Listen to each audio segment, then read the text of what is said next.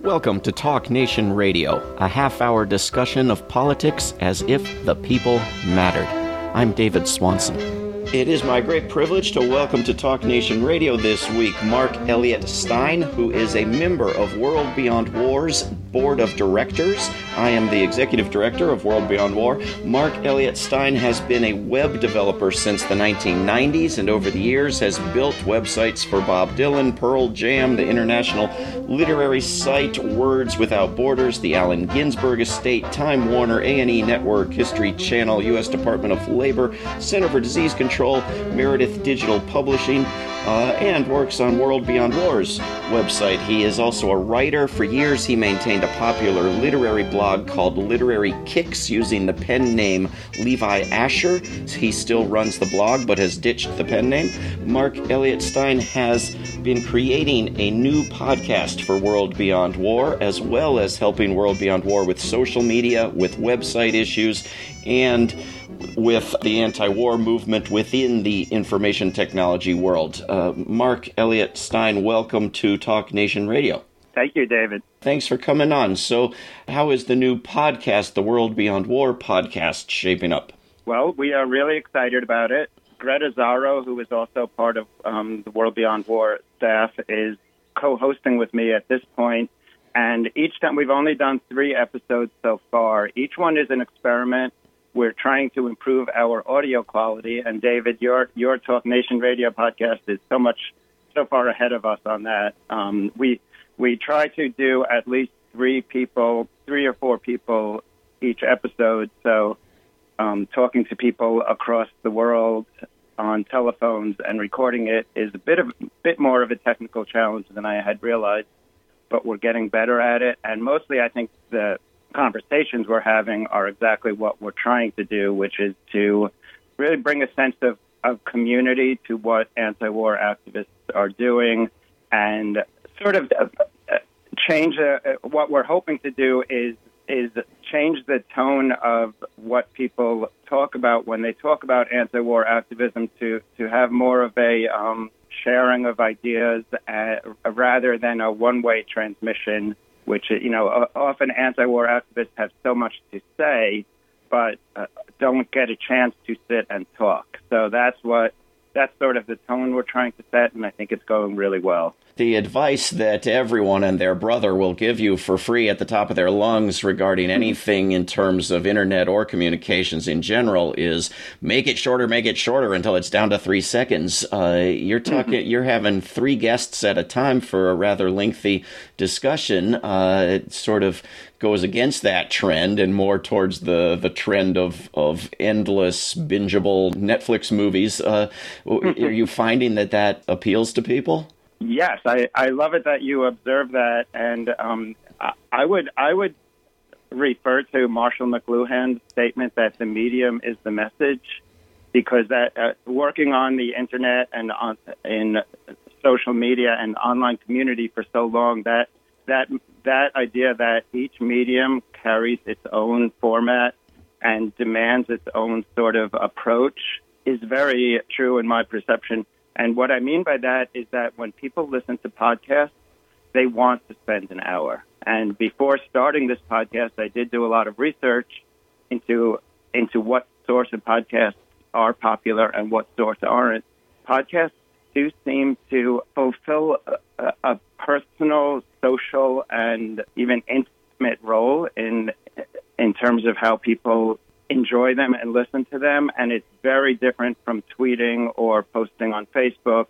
People actually like to spend an hour. In fact, most of the most popular podcasts are an hour. And some people, when Greta Zaro, who I mentioned, is working with me on it, I think had suggested we should go no longer than a half hour. I pointed out that the most popular podcasts are an hour, similar to a TV show. So it is a different medium, it's a different format, and it defines its own sort of rules. I'm curious, David, if you perceive anything along those lines. Well, I think things can be done well short and done well long, and I think there's a space for both. The only time I listen to anything is if I'm driving or running and don't want to be just driving or running, but want to be informing myself of something in those wasted minutes, and I don't want it to run out and have to search for another one. So I'll get a book or a podcast and play it at triple speed, but I want it to last, So I imagine other people who go running or go on long drives in their car want something that they can put on that's going to last till they get there. Yeah, I think so. And I would say I also listen a lot when either driving or walking. I'm a big walker rather than runner. And yeah, I guess I would just say that we're going to find out if this works because it's still fairly new. But I'm just trying to listen to the feedback that we get, and nobody has said yet that it's too long. And what topics have you done so far, and what topics are coming up? Well, the first one, which was really great, was you, Leah Bolger, and David Hartsow about the founding of World Beyond War, which was 5 years ago. And we used the 5th anniversary of World Beyond War as the kickoff topic, and that was really great. The most recent one was rather different because we were talking to Margaret Flowers and Pat Elder, who were both inside the Venezuelan embassy in Washington, D.C., and that was a rather hectic recording session because as we were doing this, they were dealing with provocations from outside in real time. It actually made me feel, for the first time in my life, like a journalist. I was actually recording events as they were happening, which is not really part of the podcasting formula, nor a part of my history. But it was exciting to be trying to portray something that was happening at the moment it was happening. Now, normally with a podcast, I'll take a day or two to record it, but with that one, to edit it and put it out. With that one, the minute we stopped recording, I went right to edit and tried to get it out as soon as possible because it had a topical sense to it. I don't think we'll be doing that too often, though. I think we'll be pulling back from real-time events and trying to take a step back from a journalistic mode. We're speaking with Mark Elliott Stein about his podcast for World Beyond War, and I should say that if you go to worldbeyondwar.org and look down the right-hand side, you'll find a link to the World Beyond War podcast, as well as to this show, Talk Nation Radio. Mark, I wanted to talk about some other topics related to technology. You've become our go-to person on technology issues and problems at World Beyond War. What are we up against in terms of censorship and communication impediments with these mega media companies ruling the internet? Are people receiving our communications? Great question, very pertinent question. And first, I want to say, by the way, that it is really an honor, and it means so much to me to be able to work on World Beyond War. What you and the others have built here is really something special.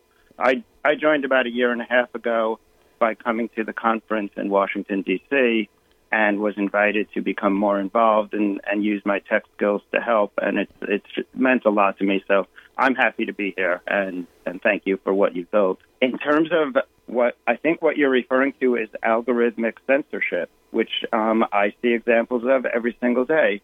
For instance, last night, so we are closely following the protection of the Venezuelan embassy in Washington, D.C. right now. This is an event that is sort of taking place as we speak. And last night, I put out a message on Facebook saying that the Secret Service had just shut off the electricity inside the building, which to me is a pretty important fact that I'd like to get out there to World Beyond War's followers. I am able on Facebook to see how many people view it, and I saw that this message, while it was not censored, I would say it was downgraded. It was seen by very few people. So every single message on Facebook by every single person is subject to algorithmic treatment. It's not the case when you post to Facebook that your message goes out there to everybody who's following you.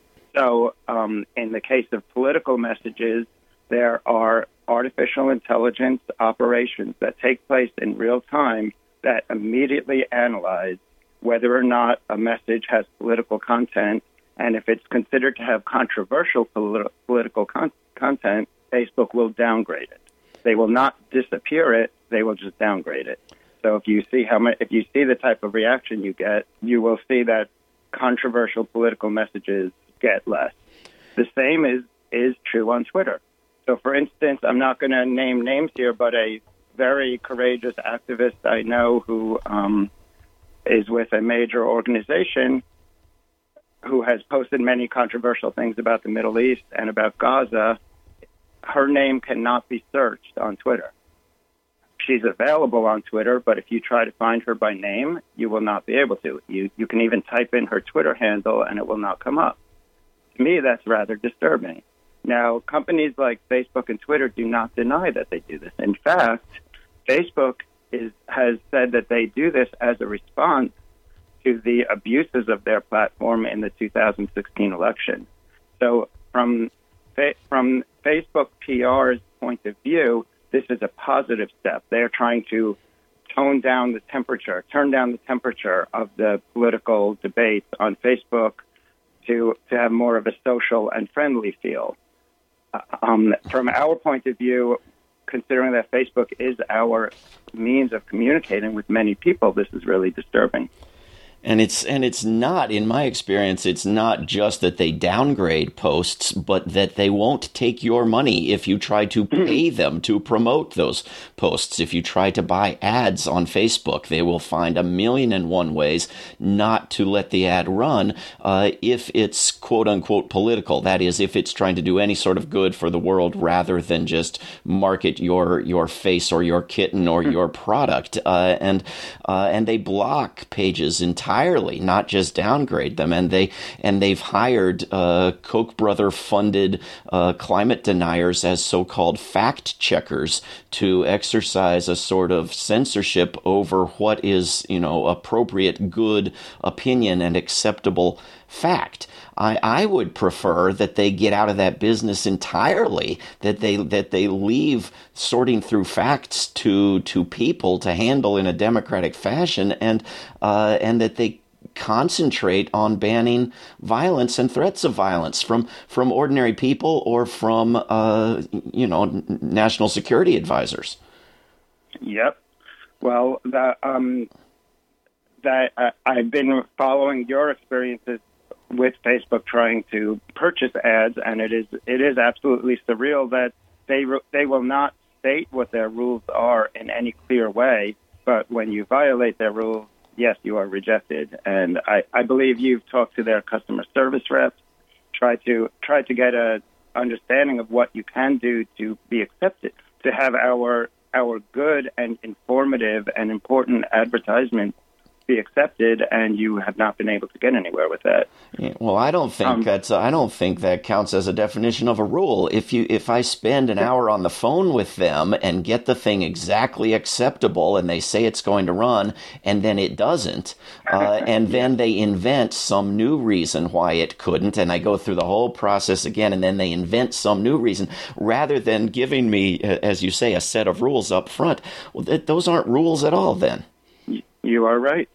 But now, so take that as a given. I would like to ask the question, what do we do about it? And I would like to urge our fellow activists not to give up on social media, because the answer that I don't think is satisfactory is delete your Facebook account, delete your Twitter account.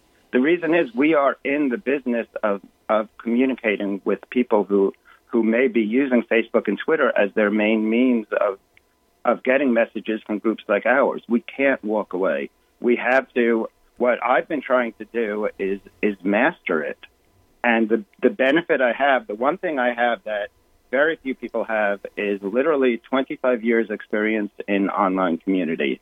I've been doing nothing but this since the 90s. I love online culture. And so I know a whole lot about it, a lot that I don't like. But, this doesn't give me wisdom, but it does give me experience. And so what I'm trying to do is figure out how to master these rules and get around these rules. So I'll give an example. On my own personal Facebook account, and this is not when I'm speaking for World Beyond War, I'm often quite vocal about my my sense of alarm about what the Trump administration is doing, what I consider the illegitimate Trump administration. So I post messages to Facebook about this often. I have learned that I must leave the 5-letter name Trump out of my posts.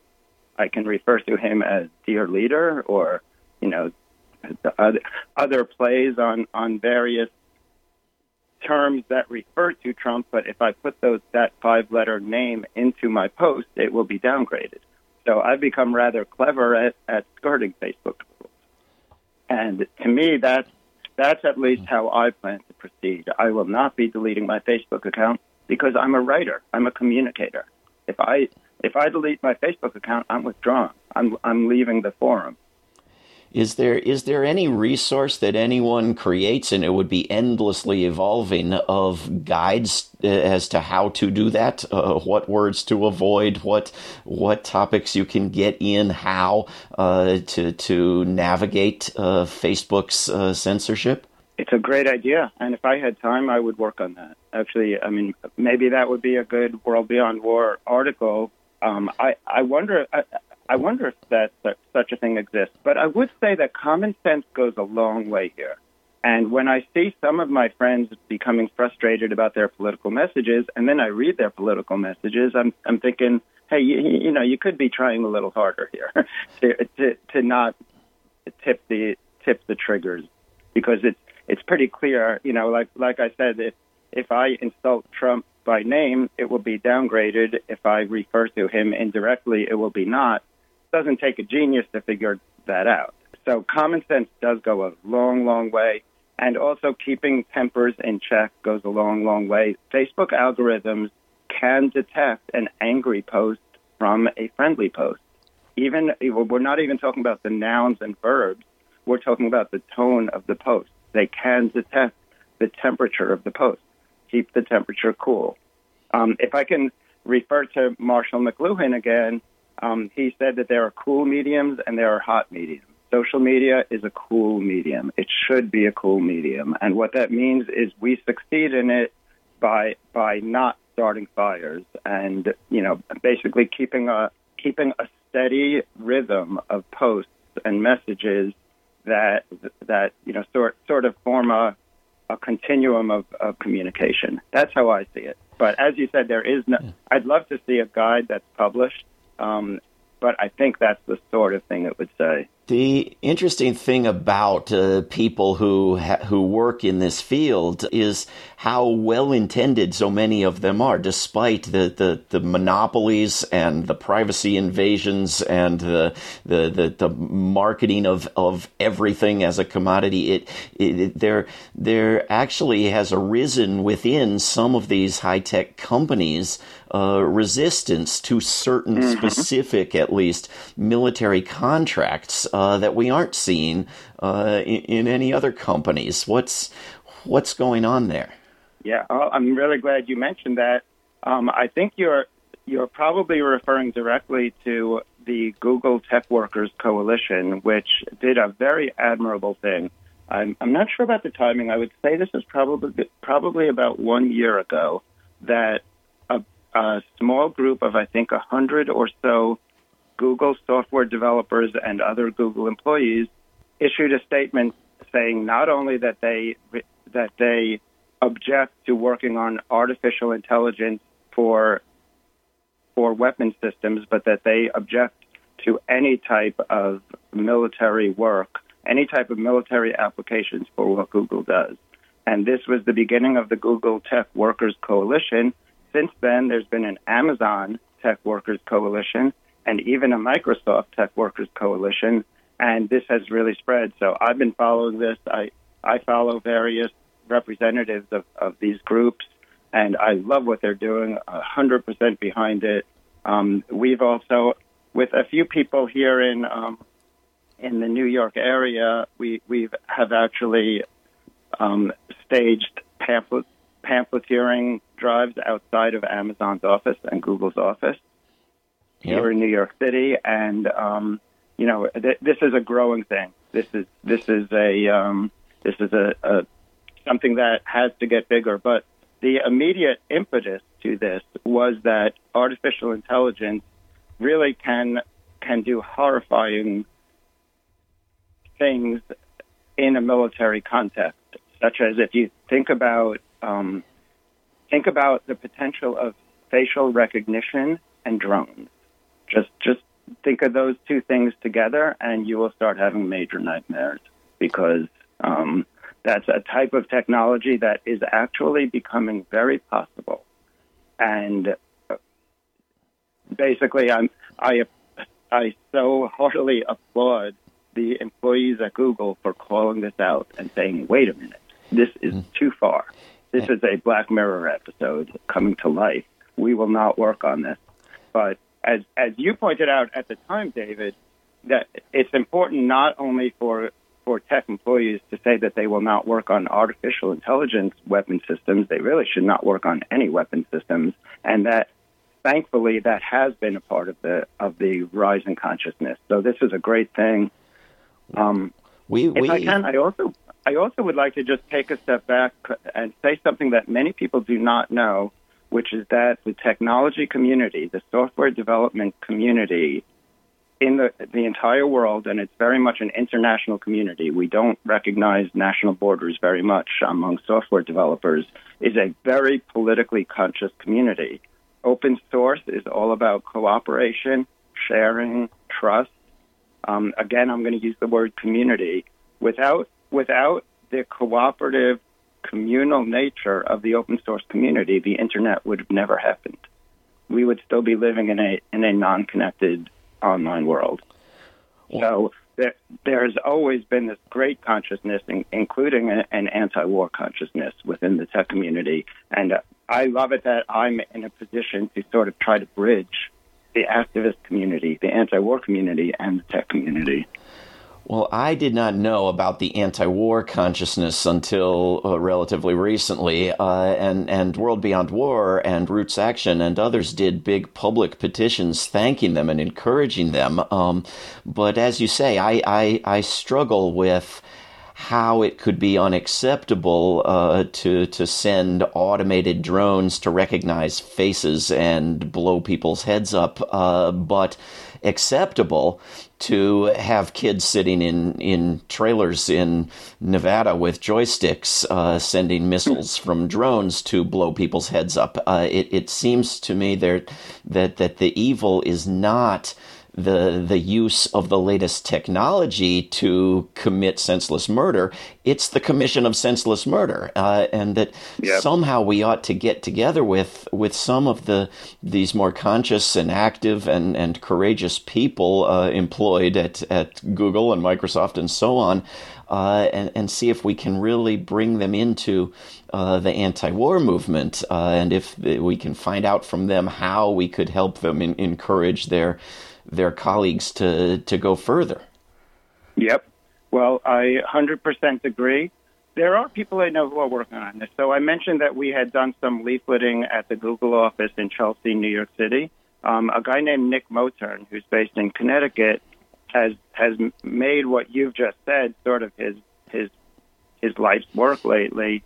And he runs a site called No Drones, where he's been trying to sort of probe. That's KNOW, No Drones, by the way. Yes, correct. Thank you. I think he's been trying to explore this space. Honestly, I'll be really honest. We've had some frustration reaching inside the Google building. So when we leafleted outside, I found it very frustrating because we were not met with any sort of welcoming reaction from the people going to work. And I also know if you're getting people going to work in the morning, they're already 20 minutes late and they don't want to stop and talk, because software developers are always late. But we did not, I would say that we did not get a sense that software developers working for Google, Amazon, and Microsoft are really eager to talk to a bunch of leafleters outside, but we hope and believe that they are having these conversations inside. Now, I've been approached to work for Google, which I don't want to do, but if I were an employee inside Google, I would very much be trying to be the center of activity. I've just got to hope that these conversations are happening in there, but penetrating that world is not easy. These are people who hang out with their coworkers. So it's been rather frustrating, which is why, from my point of view, I haven't felt that leafleting outside these buildings is the best use of our time. You are probably right. Mark Elliott Stein, we've just got a few minutes left. Is technology going to be part of how we end war and end environmental destruction and find a better world, or is degrading our view of technology and its wonders more essential? That is the eternal question, David. I always say I don't offer easy answers, and I've got no easy answer here. This is the conundrum we're in. I mean, we can think back to the creation of the first atomic weapons and the debates that we know that they had, and those debates are relevant right now. And unfortunately, those atomic weapons are still with us too. So I have no answers. I swear I have no answers. All I can do is every day try to do my best. Perhaps if we use technology to the greatest extent we can for communications, but try to avoid having it take over the rest of our lives, and avoid looking to it for magical solutions to things like climate destruction, where the key solution actually seems to be ceasing to engage in climate destruction. We may get the best of both worlds. What do you think? Yes, definitely. I do try to discourage Luddite sort of thinking on this, which is, basically stay off of connected communities and avoid technology. While that is, living off the grid is an amazing choice, and I respect people who make that choice, it is important to point out how deeply important technology is to various people around the world, disabled people for whom technology is a life-changing, but basically it gives new life-changing capabilities, such as even automatic readers for the blind, things like this that did not exist 30 years ago and are now part of the online culture. And so we can't withdraw. I believe we can't withdraw. That doesn't mean that some people can't withdraw. Right. My own brother and sister, for instance, are two of the most technologically apathetic people I know. They constantly say, "Hey, Mark, how you doing?" I'm like, "Well, have you seen my Facebook? If you have, you know how I was doing." And they hate that answer. Yeah, so they probably think I'm obnoxious. But I wish we could make this an hour show. We're out of minutes. I do think your co-host, Greta Zaro, sets a good high-tech Luddite example, living in a tiny house on an organic farm, working by internet. Mark Elliott Stein is a member of the board of directors of World Beyond War. You can find the podcast World Beyond War at worldbeyondwar.org. Mark, thank you very much for coming on Talk Nation Radio. Thank you too, David. This is Talk Nation Radio. I'm David Swanson. Take action at rootsaction.org. Help end war at worldbeyondwar.org. All past shows can be heard at davidswanson.org. Talk Nation Radio is produced in Charlottesville, Virginia, and syndicated by Pacifica Network. If you are listening to a non-profit station, please support that station. Talk Nation Radio is funded by contributors at davidswanson.org. There is no way to peace. Peace is the way. Until next time.